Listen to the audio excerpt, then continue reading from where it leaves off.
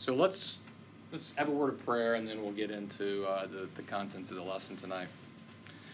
Lord, we thank you so much that you have given us the Bible. And Lord, I pray that we would love it, that we would be faithful to study it, that we would diligently try to find the one meaning which you want us to know, and then allow that to change our lives, Lord. I pray also that we would be faithful to sharing it with our coworkers, our friends, our family, that we might also show them the love of Christ. Help us tonight to be faithful and truthful with the things that we discuss. We pray this in Jesus' name, amen. All right, so what is one thing that every relationship must have? Or maybe you have a couple things. What are a couple things? But the important things for a relationship. Trust. Okay. Why is trust important? There isn't a relationship if you don't have trust, or a good relationship. Okay. Yeah, good relationship. You have to trust. What are some of the things that you have to trust? I mean, and their character. Their character, okay. You have to trust that the person that we're communicating with is being truthful. Right, that the information that they communicate is truthful. Good. What else is important to a relationship? What's something else every relationship must have? Communication. Communication. Why is communication important? It's an exchange of thoughts and feelings. Okay, it's an exchange of thoughts and feelings. Can you truly ever know the other person if they don't communicate to you? You can't, right? You'll never know who they really are. You'll never know what they like and what they don't like. You know, those things that drive them nuts. It's like, you know, the famous saying, well, you should have read my mind. I can't. Unless you express it, then I don't really know who you are. And so every communication must be built, or every relationship must be built on communication. But it can't be perfect. Right. You can never know Yeah. someone perfectly. Yeah, so you can never know anyone perfectly, and it's nearly impossible to have perfect communication, right? Sometimes you can't adequately get words to your thoughts or to your feelings. Sometimes you misspeak. So we're never going to have perfect communication amongst people. Well, yeah, we lie, we manipulate, and we do a lot of things like that, right? Well, the reality of it is that what we're about is really a relationship with God. Okay? Christianity is a relationship. It's not a religion. It's not a list of expectations of do's and don'ts. It's about a relationship. And really, it's like any other relationship. We're talking about getting to know God and what he's like, what he expects, what he doesn't expect, what makes him happy, what makes him angry. And so all of that aspects of the relationship is only known by communication. Right? So we're trying to communicate with God. And so this idea, like any communication, it's like thoughts in God's mind that need to become thoughts in our mind. You know, as we listen to who he is and what he expects and stuff, because ultimately then we want that to end up into changes in our lives. It's not so much that we just want to have the thoughts and then that's it, we're done. It's that the thoughts that are in God's mind that become thoughts in our mind ultimately are going to be changes in our lives as we become more like Christ, right? Be holy, for I am holy. Well, what is holy? What does holiness look like? What does it take to be holy?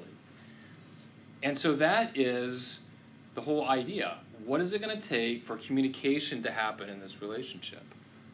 Okay, actually, it makes me think of the story of Moses.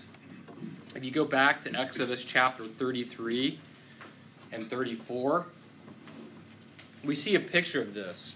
This is one of my favorite exchanges in the Bible. Because you might stop and say, or someone might say to you, well, that's impossible. Why would God communicate with you? He's not going to do that. Well, let's look to see what happened in Moses' life.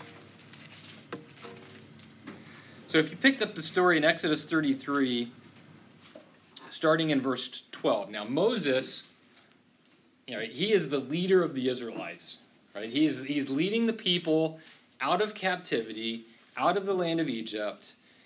It's like the job no one really wants, because these people, it's like herding cats, right? They're angry, they're frustrated, they're complaining, and he's trying to lead them, and he's trying to do what's right. And you get to Exodus 33:12, and Moses said to the Lord, "You have been telling me, lead these people, but you have not let me know whom you will send with me. You've said, I know you by name, and you have found favor with me. If you are pleased with me, teach me your ways, so that I may know you and continue to find favor with you," right? That is a relationship. I want to know you, and I want to find favor with you. And so then he says, remember that this nation is your people. The Lord replied, my presence will go with you, and I will give you rest. And I kind of think that's funny. It's because, well, it's not really what I'm asking. So Moses kind of comes back at it again. If your presence does not go with us, he says, I recognize that. Then don't send us up from here. How will anyone know that you are pleased with me and with your people unless you go with us? What else will distinguish me and your people from all the other people on the face of the earth? And the Lord said to Moses, I will do the very thing you have asked, because I am pleased with you, and I know you by name. Right? You see the relationship going on there? Moses says, I want to know you, and God says, I know you. Okay? So then God says, then Moses said, now show me your glory. I want to see it. And the Lord says, well, I will cause all my goodness to pass in front of you, and I will proclaim my name, the Lord, Yahweh, in your presence. I will have mercy on whom I will have mercy, and I will have compassion on whom I will have compassion. But he said, you cannot see my face, for no one may see me and live. Then the Lord said, there is a place near me where you may stand on a rock.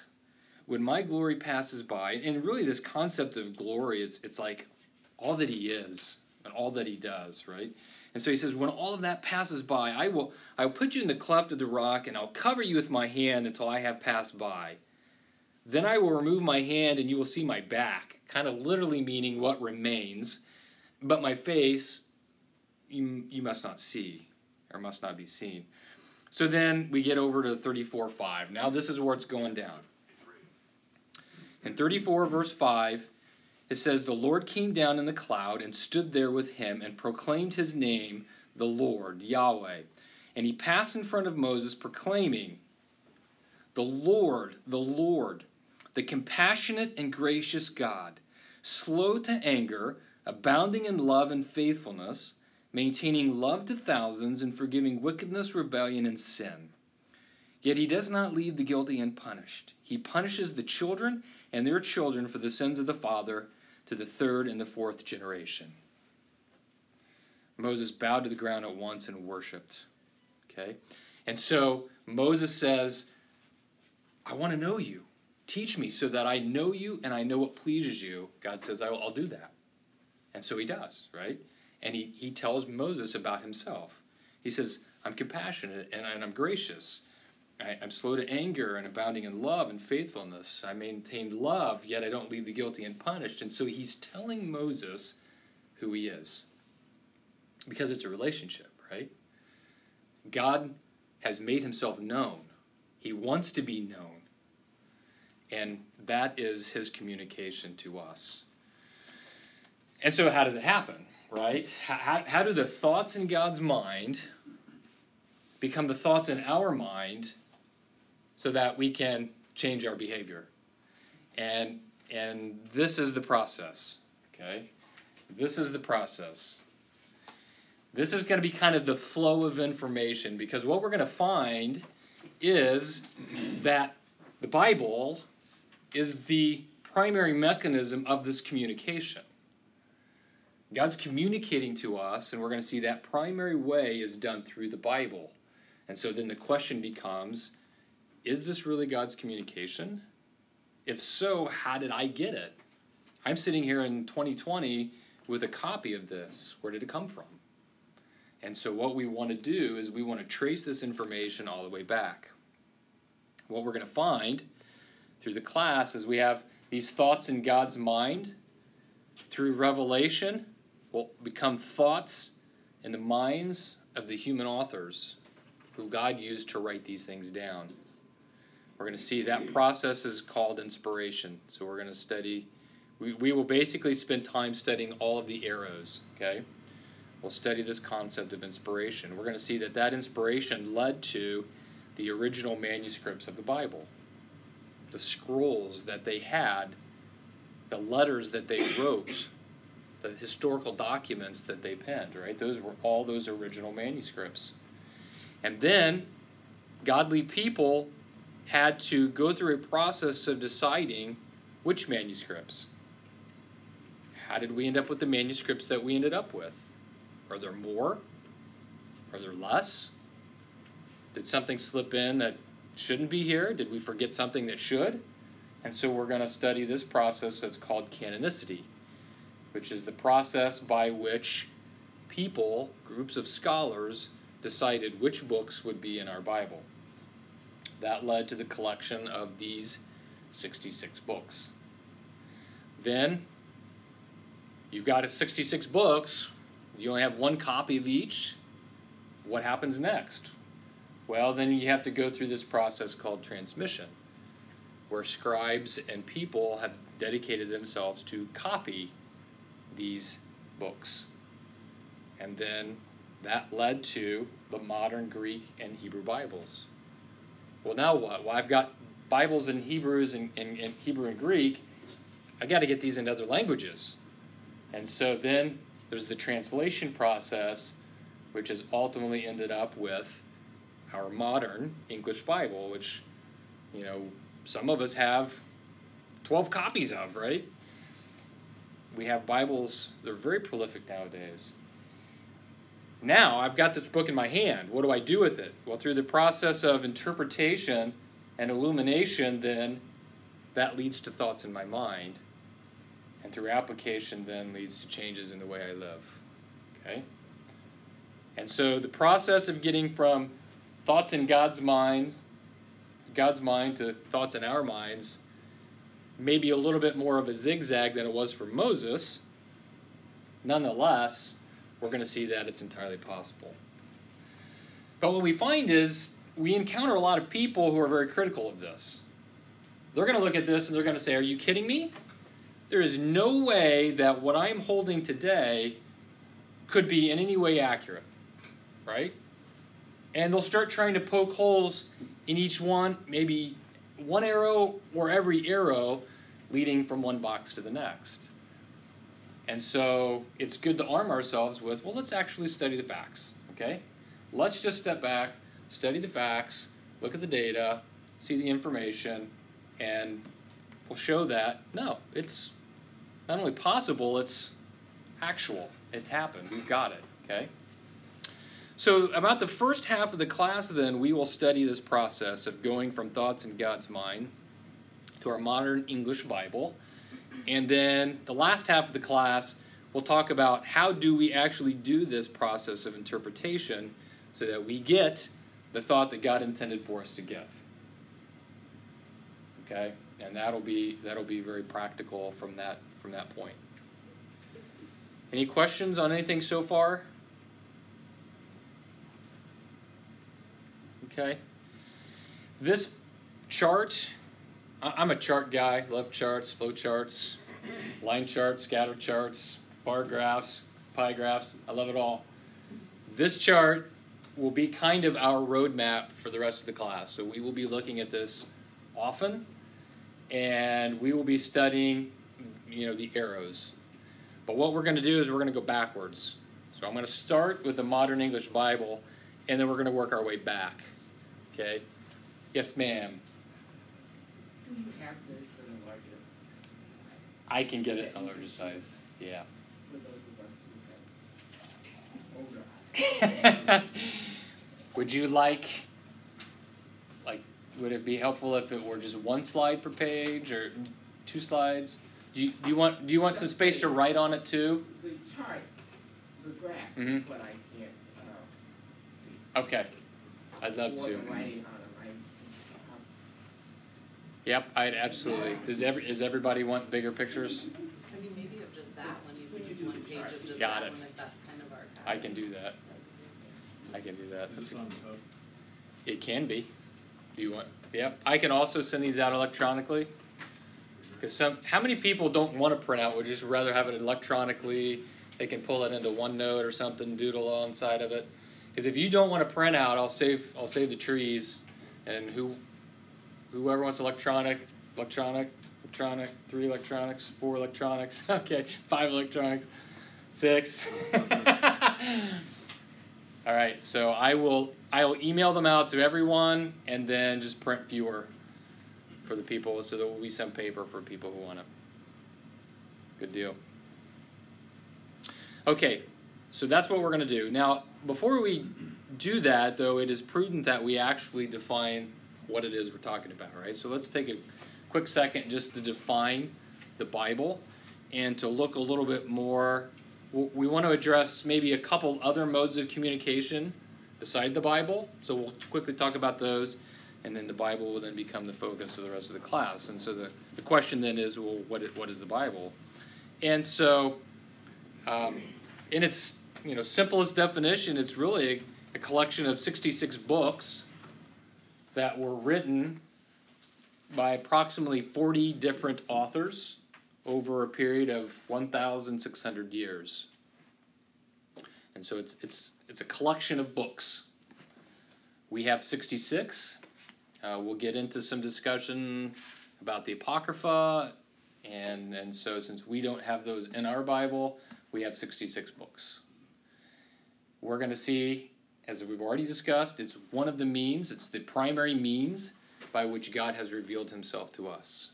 Okay, and so if we are disciples of Jesus and we want to obey the commands of Jesus and we're in a relationship with God and we want to know more about him, then it would be prudent to study it, right, and to read it.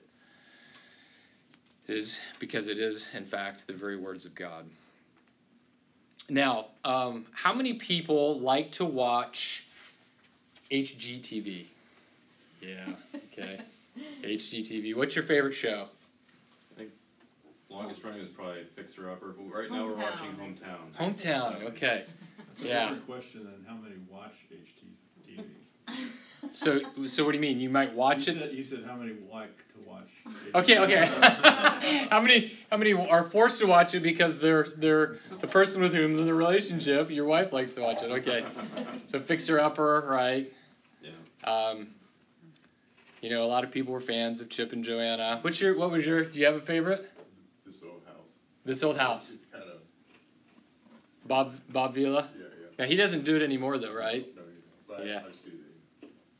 So in a lot of these shows, I can remember kind of started with ABC was the first time when they did Extreme Makeover Home Edition a number of years ago. I remember watching that, and of course then we would watch, we like to watch Chip and Joanna around our house, and you got the whole episode, right? And they go to do this big remodel, and they make the people leave their home, and it could be like Extreme Makeover Home Edition was like a week. Sometimes it takes longer than that, and these people are away from their home, and then all of a sudden they come back for the big reveal. Right, and it's like this is going to be the moment I get to see my house for the first time, and it's like I don't know what to expect, right?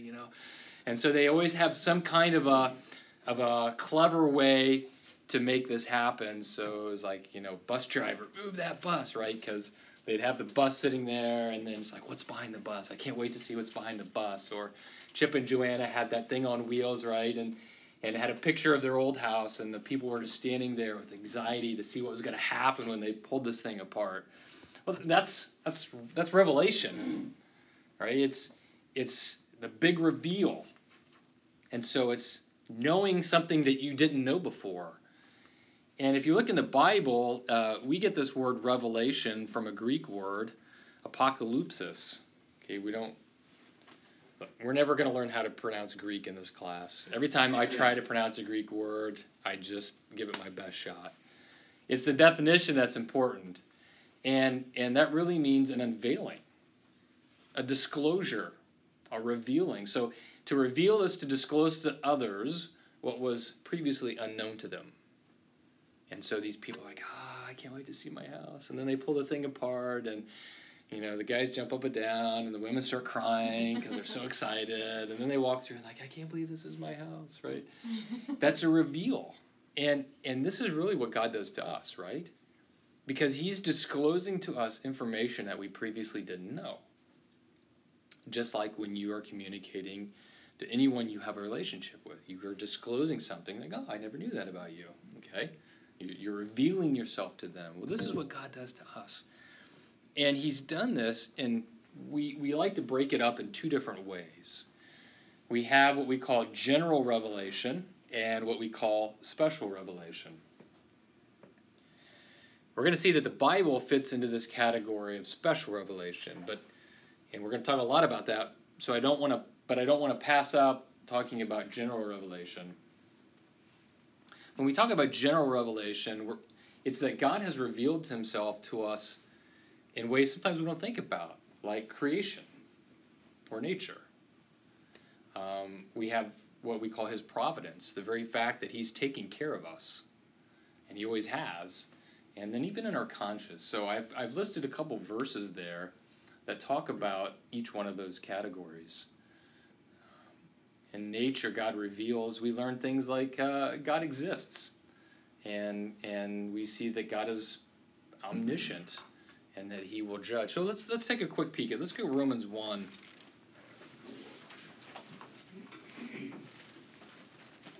Just look at one verse that talks about general revelation.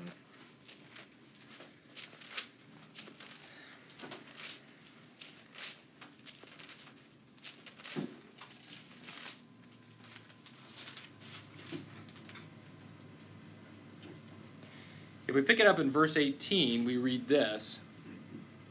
It says, the wrath of God is being revealed from heaven against all the godlessness and the wickedness of men who suppress the truth by their wickedness. Since what may be known about God is plain to them, because God has made it plain to them. Right? That's God revealing himself. For since the creation of the world,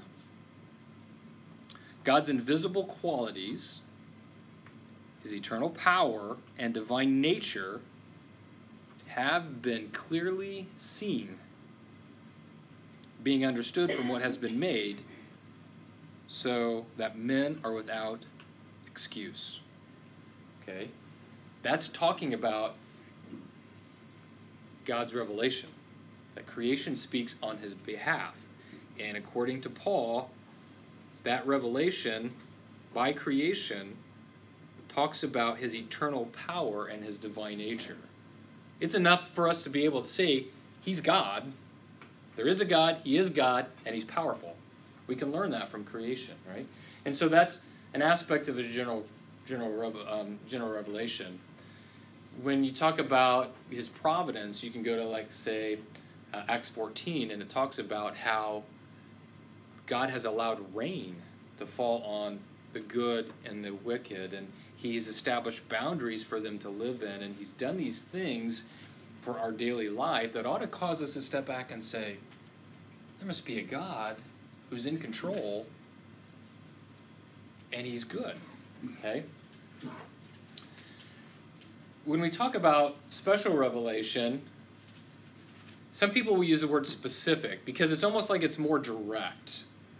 right? Because in general revelation, I can know that there's a God, and I can know certain things about him, but I may not get the gospel.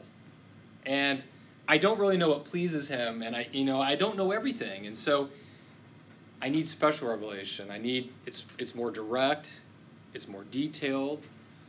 And so we have in special revelation two different aspects. We have Jesus Christ, and we have the Bible. Jesus Christ is called the Word, right? In John chapter 1, flip over to the book of John. In John 1,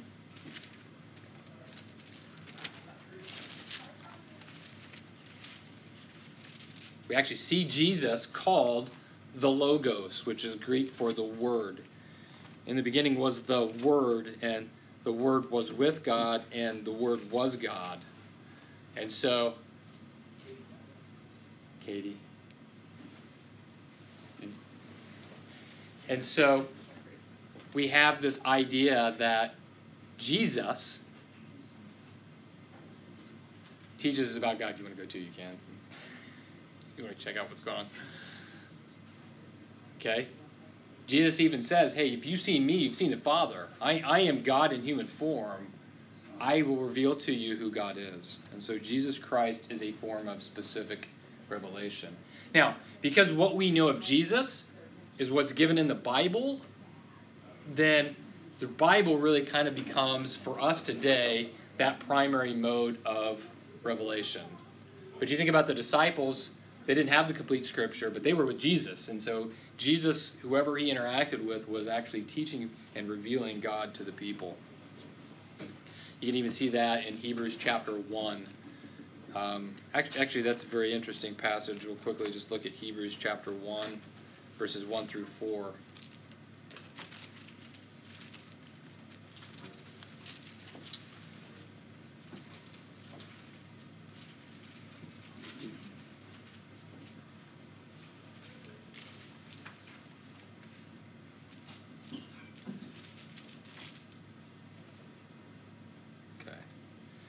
And in Hebrews chapter 1, it says, in the past, God spoke, again, see, that's revelation.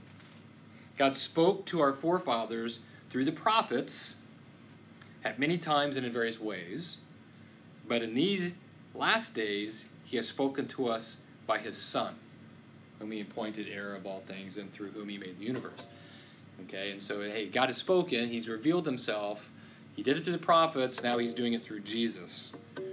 And so that is special revelation. That is God establishing a relationship with us so that we may know who he is. Okay. So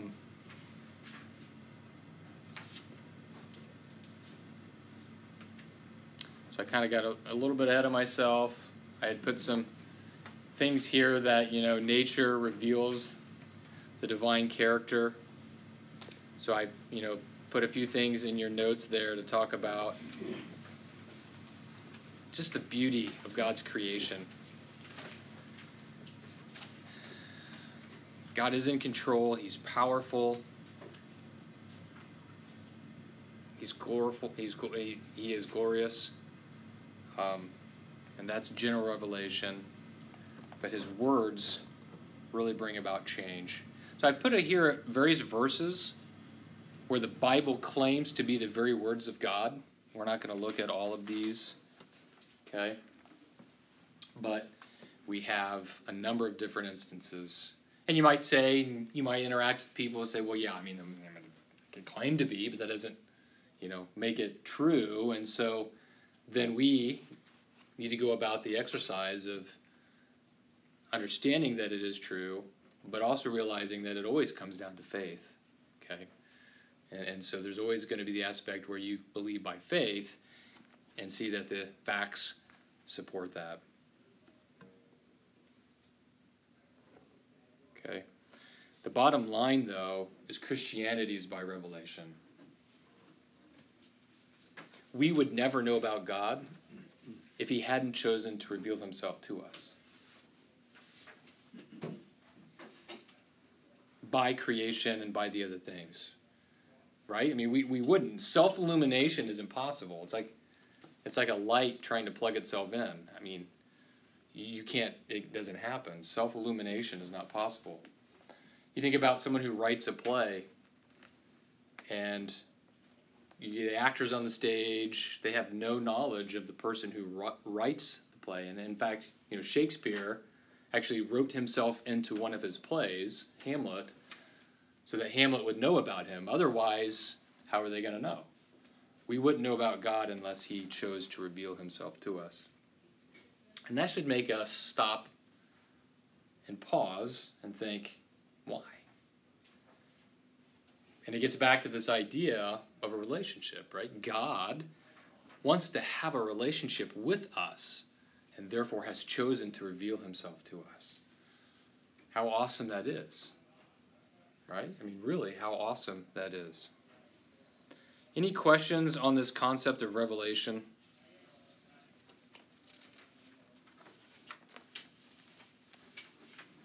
Okay.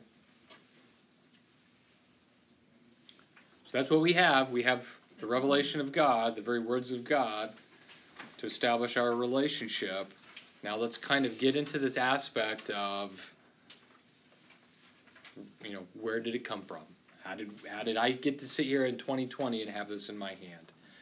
And so that takes us in our first arrow to this idea of translation. Okay, we're going to work our way back. Now, maybe you're saying, well, why work backwards? Well, because everything that we're going to be discussing is based upon what I'm holding in my hand today, right? And so I found it best and most logical to work backwards. Okay, so this is what I'm holding in my hand today. Let's take that first step, and we'll keep working our way back in history to its origin. And so the first step then is translation, as we see here. Okay, so I've got the Modern English Bible. It says it's the Word of God. Can I believe that? So let's take this first arrow, translation. And so this Bible came from modern Greek and Hebrew Bibles. Got it? And so the first question then, can we, if we had a Greek and a Hebrew text, yes, sir. What do you define as modern? This. I mean, like from King James forward, or Yeah, Gutenberg forward, or? Well, yes. Yeah. That would all be modern relative, to when the Bible was written. But even if in any translation that we may carry today, let's just say that. So whether it's ESV, and we're going to talk about that in a minute, or NASB, or New King James, or any of those, anything that's in English came from a Greek manuscript, can that be trusted? Can the process by which someone took that Greek to the Hebrew, is it possible? Can it be done? What do you guys think? What do we know about translation? What's that? Lost in translation. Some things can get lost in translation.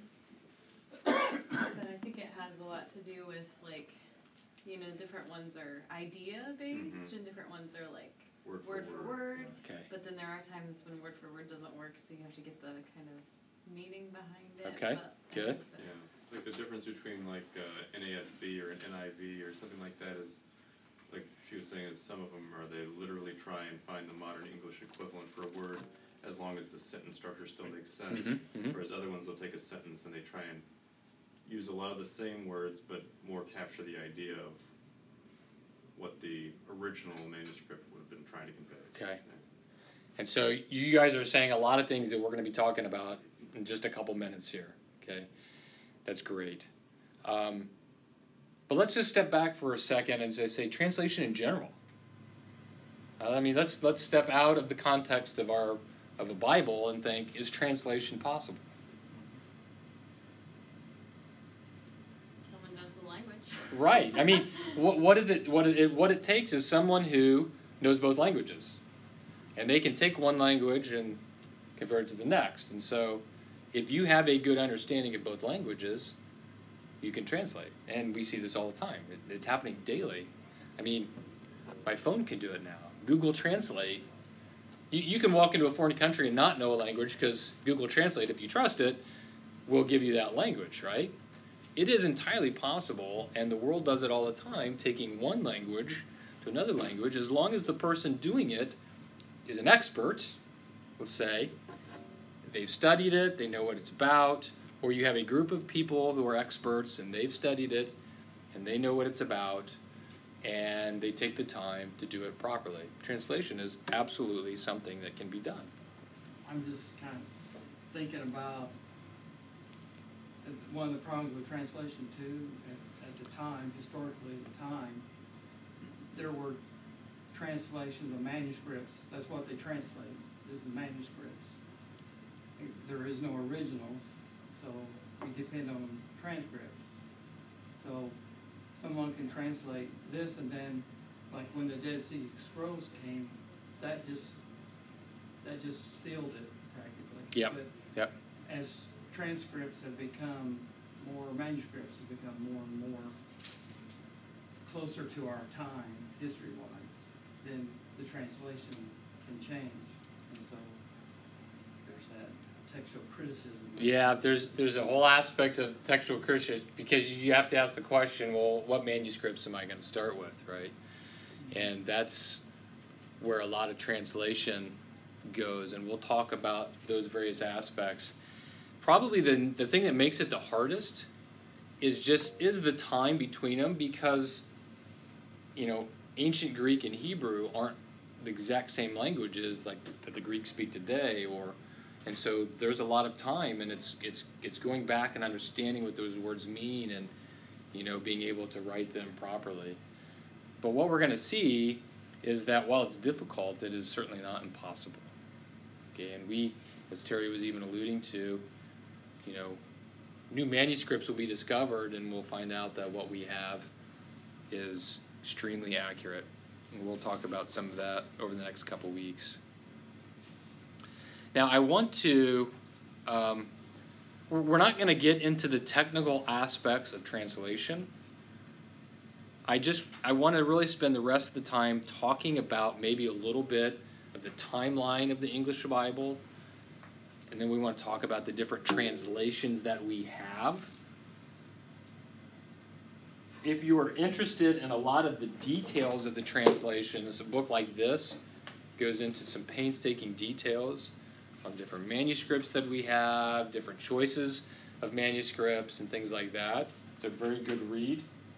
For now, I want to introduce you to a couple concepts that you might hear if you're reading a book or in certain circles. Let's look at the Old Testament. Obviously, the Old Testament was written in Hebrew. And so throughout the years, that has been translated to other languages. One that you'll hear about very often is called the Septuagint. Roman numerals LXX. So if you remember what that means, that's 70, right? L's 50, 2 X's, 10 apiece. That's a Greek translation of the Hebrew Old Testament. It was completed in the 2nd century BC by 72 Jewish scholars, strangely enough, by the request of the king of Egypt.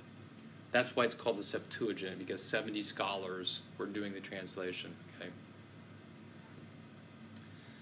That actually became the Bible of the Greek-speaking synagogues in the early church for early Christians. So the Hebrew, you know, since they didn't know Hebrew, they were reading a Greek copy of the Hebrew, which was called the Septuagint. And you're going to find a lot of times as you're going through the New Testament, quotations in the New Testament, quotations from the Old Testament are from the Septuagint. So even sometimes when our New Testament authors were writing, and they were writing quotes from the Old Testament, they were writing a quote from the Septuagint, right? Because they were writing in the Greek, so they would just, you know, get to the Greek copy, write that down, and that's what they would have. And so you'll see that's a Septuagint referred to a lot. A lot of times, you may even see a footnote in your Bible saying this is from the Septuagint, or you'll actually see LXX. Okay, so that was like a Greek copy of the Old Testament. Some of our English Bibles came by translating the Greek, then to English. But if you really want to do a more accurate translation, you'd actually go back to the Hebrew. You always want to go back. You want to take out as many pieces in the middle as you can, right? So you really don't want to go too many different languages in between. You really want to go back to the original language to get it right. You may also hear about the Vulgate. Okay, the Vulgate was the Latin translation of the Old Testament, made famous by Jerome, was the man who did it in about the 4th century BC. He actually took it from Hebrew and put it into Latin, which was the common language of that day.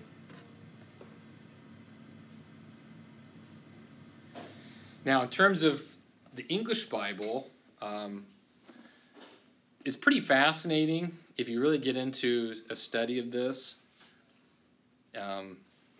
Again, this book and books like this go into a lot of detail on some of this stuff. But in terms of our English Bible, you might be wondering, when did the first English Bible become available? In 405 AD, that's when the Vulgate was completed by Jerome. It wasn't until about 900 AD that you had what was called the Wessex Gospels. So that's the first gospel in Old English. But see, it came from the Latin. So it went from Hebrew to Latin, Latin to English.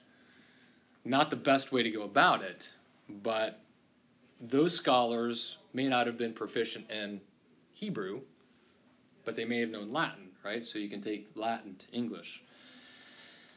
In 1384, the English Bible of John Wycliffe. Again, he didn't know, in terms of the Old Testament, he didn't know the Hebrew, so he went from Latin. He took the Vulgate. But John Wycliffe obviously is a tremendous man of God, and Wycliffe Publishing was named after that man. 1525, you have the English Bible of William Tyndale, the first printed English Bible. I'm going to talk a little bit more about that guy. I know we're not really a class on church history, but if you ever get a chance to study his life, and we're going to look at a few aspects of what he did so that I can hold this in my hand today, it's pretty amazing. In 1560, you have the Geneva Bible. That was the Bible of the late Reformers, the Puritans, and the Pilgrims. So when they set sail on the Mayflower to come here and found our country, they would have been carrying the Geneva Bible. Okay. John Calvin was instrumental in writing the Geneva Bible, and many of the footnotes and things in there were things that his students had recorded and put into the Geneva Bible. If you ever get a chance to see a Geneva Bible, it's kind of interesting. You probably won't be able to read it. You'd be amazed at how much English has changed. And I'll show you an example here in a minute. The King James Bible came about in 1611 on the order of King James, and it's about 90% of Tyndale's Bible, of his New Testament. It's very similar to the Tyndale Bible. So we've had English versions for quite a while when you really stop and think about it, 700 years or so. Scott, Yeah. are you saying that the King James is only 10% original? It is my understanding is that they did not, when King James had them do that, he did not set out to do a complete translation. That most of the work that they used was from Tyndale's Bible. Just a copy. And what did Tyndale use as a source? Tyndale, I don't know, to be honest with you, but my guess would be the Byzantine text or the Textus Receptus, which, I don't know anything more about it than that. But that gets into the whole debate of King James only. Because some people think that the Textus Receptus manuscripts are the only ones that were authorized or inspired by God. And that's where that whole debate of King James only comes in. So that would be my guess of what he used as well. Let me just show you a passage. We read Hebrews 1 a minute ago. Here it is in the Wycliffe Bible.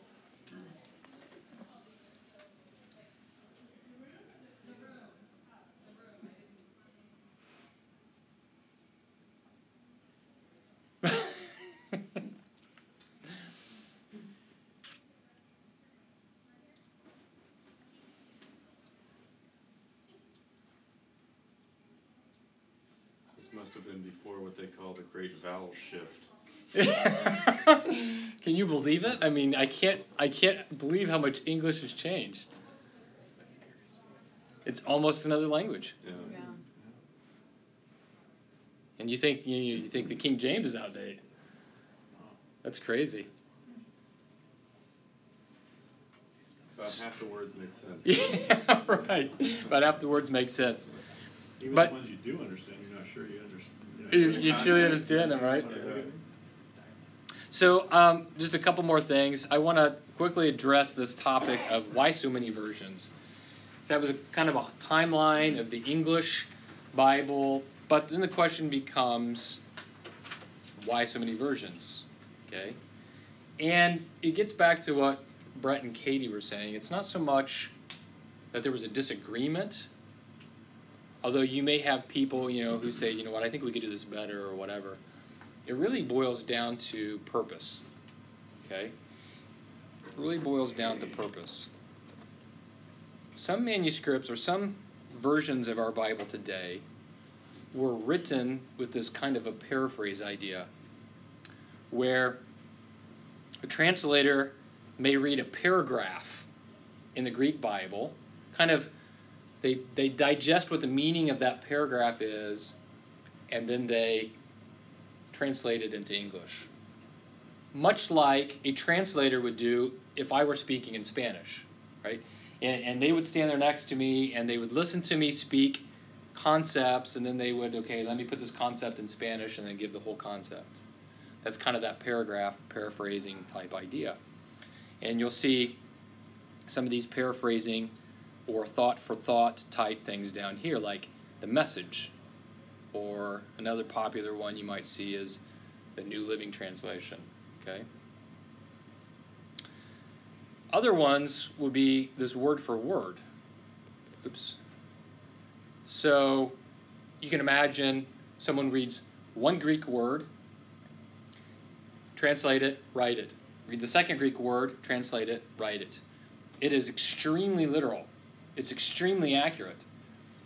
But it's also unreadable, because word order changes in languages as well. And so, you have things like a true interlineary. You can read the exact Greek word, but it might not make sense. So you can kind of move down the progression here.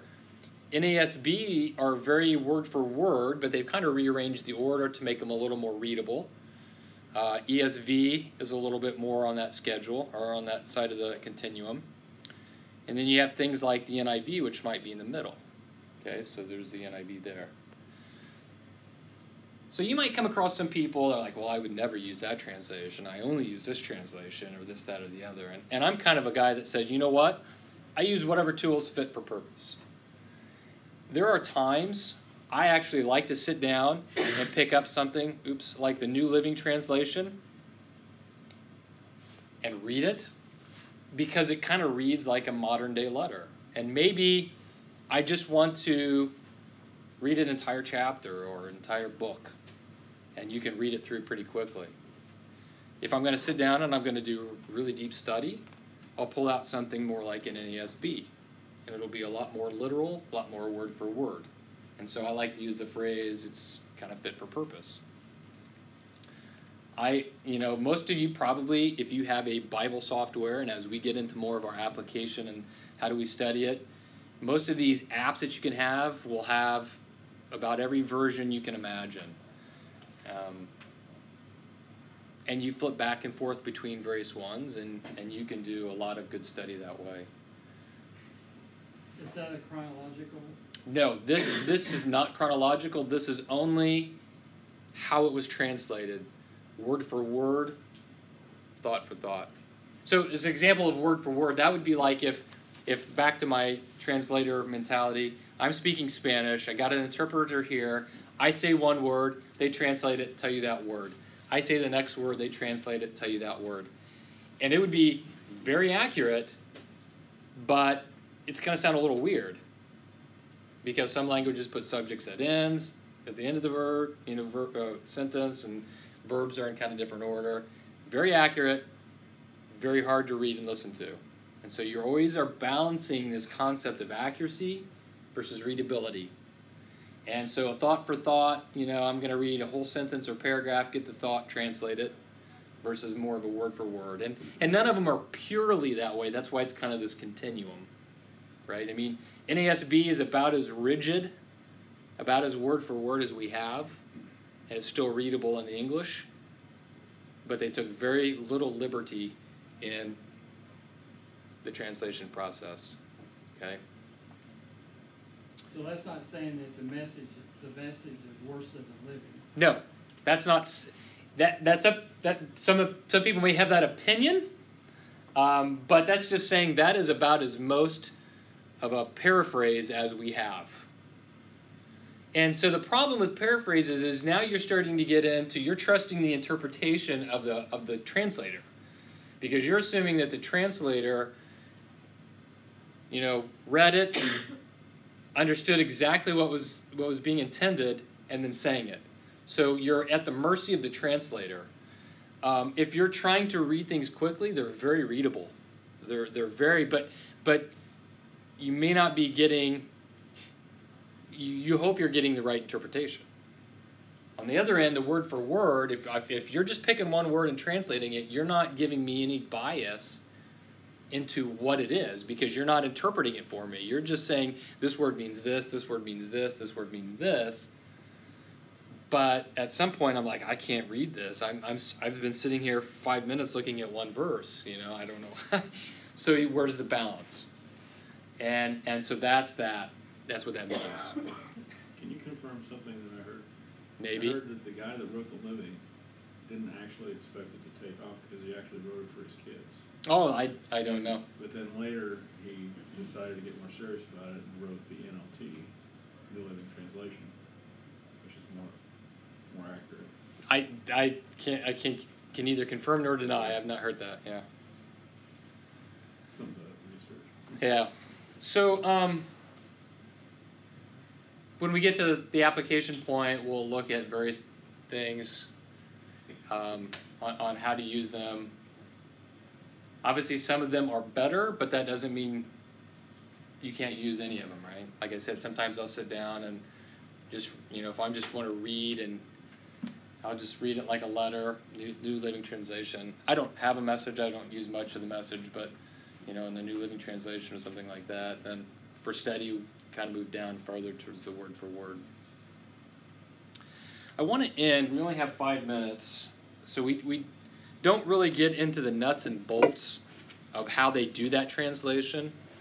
Generally speaking, it's a group of people, a group of scholars who get together and they say, you know what, we're going to set out to make a new translation. These are the guidelines by which we're going to do it. Then they go off and they choose some manuscripts. We're going to see in the coming weeks that the pieces that we have, the manuscripts that we have, the copies we have, they have to set out to choose which ones they're going to use and which ones are more accurate, and they go through those. But what I want to close on is this a little bit into the life of William Tyndale. Okay, and I'm gonna cut the PowerPoint because we're gonna be doing this.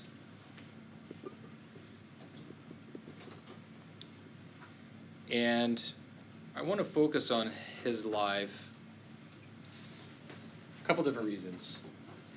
I appreciate when you go back in history and you look at what people have done. And men like him and people like him, you can be thankful for them. It can be an encouragement to us as we work to stand strong. And we're going to see that just like what Pastor Chris was talking about this morning, Christianity can be very hard. William Tyndale lived in 1494 to 1590 or 1536. So if you do the math, that's 42. He was a remarkable scholar and a linguist. He actually spoke 8 languages: Hebrew, Greek, Latin, Italian, Spanish, English, German, and French. Okay. Wow. Wow. He was obviously a smart kid. He actually entered preparatory school at Oxford at the age of 12, studied grammar, geometry, astronomy, all of the classic studies of the day. He received his bachelor's in 1512, his master's in 1515, and he was ordained into the priesthood. Okay, he became a Catholic priest. Went on to study at Cambridge. I won't get into all the details of his life. He actually went and became the kind of the personal priest of a rich family in England, and they would get together and they would debate, various things, and many of his friends kind of became big leaders in the Reformation. But in 1524, as he was a kind of a personal chaplain or priest for a family, he was at a local restaurant, and he kind of fell into a heated argument with the Catholic clergyman, who said, "We had better be without God's law than the Pope's." Okay, basically saying the Pope's word was more important than God. And Tyndale boldly responded this. He said, "I defy the Pope and all his laws." He said, "If God spares my life ere many years, I will cause a boy that driveth the plow to know more of the Scriptures than thou does." Okay, which is what he said to this Catholic priest. Because you have to understand, people didn't have a Bible. Right? We sit here with 12 copies on our shelves. These people didn't have a Bible. It was against the law for the people to have a copy of the Bible. The only people who had the copy of the Bible were the priests. And so what he's saying is I'm going to devote my life so that some boy who's driving a plow will know more about the Scriptures than you do. And so from that point forward, his ambition was translating the Bible into English. They didn't have an English Bible, right? And so people were only... You think about someone trying to have a relationship with God, and the only information they had was what somebody else told them. And so you got to wonder, is it true? And so they were in the dark. And so he sought to do that. That automatically made him a fugitive. He was openly opposed by the church in England. He was forced to leave his country. And then he spent the next 12 years up to his death on the run as a fugitive. He moved from town to town, working in secret and evading those that the church sent after him to track him down. So the Church of England was hiring people to find him. Finally, he fled England, and he began to print his New Testament. This was the first portion of the Scripture to be translated into English from the Greek and to be mechanically printed. He would then smuggle Bibles back into England in bundles of cotton, and they sold for 3 shillings and 2 pence, whatever that means for you. In 1528, after having taught himself Hebrew, he began translating the Pentateuch and then revised his New Testament. In 1529, after he completed the Pentateuch, he set sail for Hamburg, Germany to have it printed. And the ship encountered a storm and was wrecked. He lost everything. He lost his books, his writing, and this entire Pentateuch translation. So what did he do? He started over, right? He didn't let that stop. To make a long story short, a bishop in London basically offered a large sum of money to travel, for anyone to go to Europe and to find him. And so one day, one person who he would have considered his friend tracked him down. He was arrested, and he was. Let me read. I'm going to read you a portion of a book.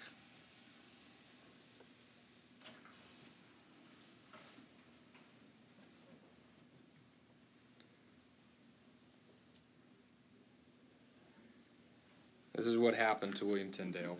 So in 1536, he stood trial. A long list of charges were drawn up against him, and he was condemned as a heretic, only because he was translating the Bible in English.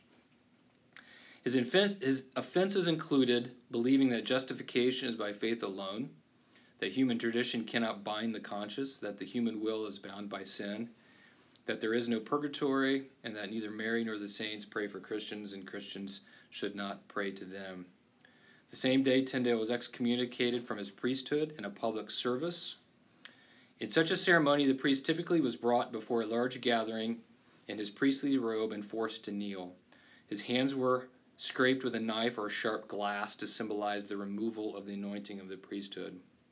The bread and the wine of Mass were then placed into his hands and then removed, and then finally he was stripped of his priestly garment and reclothed as a layman. After this humiliating ceremony, Tyndale was handed over to the secular powers for punishment. The death sentence was then pronounced. So Tyndale was executed on October 6, 1536. A large crowd gathered at the southern gate of the town, held back by a barricade. In the circular space, 2 beams were raised in the form of a cross. At the top was a strong iron chain. Brush, straw, and logs were piled at the base.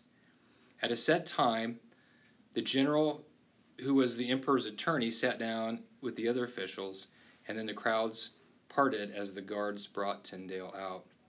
He was allowed a moment to pray, and then was urged one last time to recant. When he refused, the guards tied his feet to the bottom of the cross and fastened the chain around his neck. The brush, straw, and logs were packed around him, and gunpowder was added. It was probably at this moment that Tyndale cried his famous last words, "Lord, open the King of England's eyes." When he was given the signal, the executioner quickly tightened the noose, strangling Tyndale.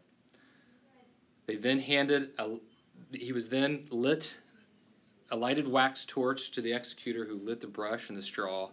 The gunpowder then exploded, blowing up Tyndale's corpse, and what remained of him hung burning into the glowing fire. Okay, all because he translated the Bible into English. And I'm going to finish. I've already gone over a couple minutes. I apologize. I want to read one thing. I want to read a quote to you. This was a letter written by Tyndale while he was in prison, awaiting to be executed. He wrote a letter to the head prisoner, I guess the warden, that said this: "I beg your lordship, and that of the Lord Jesus, that if I am to remain here through the winter, you will request the commissary to have the kindness to send me, from the goods of mine which he has, a warmer cap. For I suffer greatly from a cold in the head, and am afflicted by the perpetual catarrh," which must be some kind of a sickness, "which is much increased in this cell. A warmer coat also, for which I have is very thin, a piece of cloth to patch my leggings. My overcoat is worn out, my shirt also are worn out. He has a woolen skirt, if he would be good enough to send it. I have also with him leggings of thicker cloth to put on. He also has warmer nightcaps. And I ask to be allowed to have my lamp in the evening. It is indeed wearisome sitting alone in the dark. But most of all, I beg and beseech your clemency to be urgent with the commissary that he kindly permit me to have the Hebrew Bible, Hebrew grammar, and the Hebrew dictionary, that I may pass the time in that study. In return, may you obtain what you most desire, so only that it be for the salvation of your soul. But if any other decision has been taken concerning me to be carried out before winter, I will be patient, abiding the will of God, to the glory of the grace of my Lord Jesus Christ, whose Spirit, I pray, may ever direct your heart." And then he signed it, Amen, William Tyndale. I mean, wow. The guy was in prison, and all he wanted was his Hebrew Bible and his Hebrew dictionaries so that he could study. And he gave his life so that we could have this, right?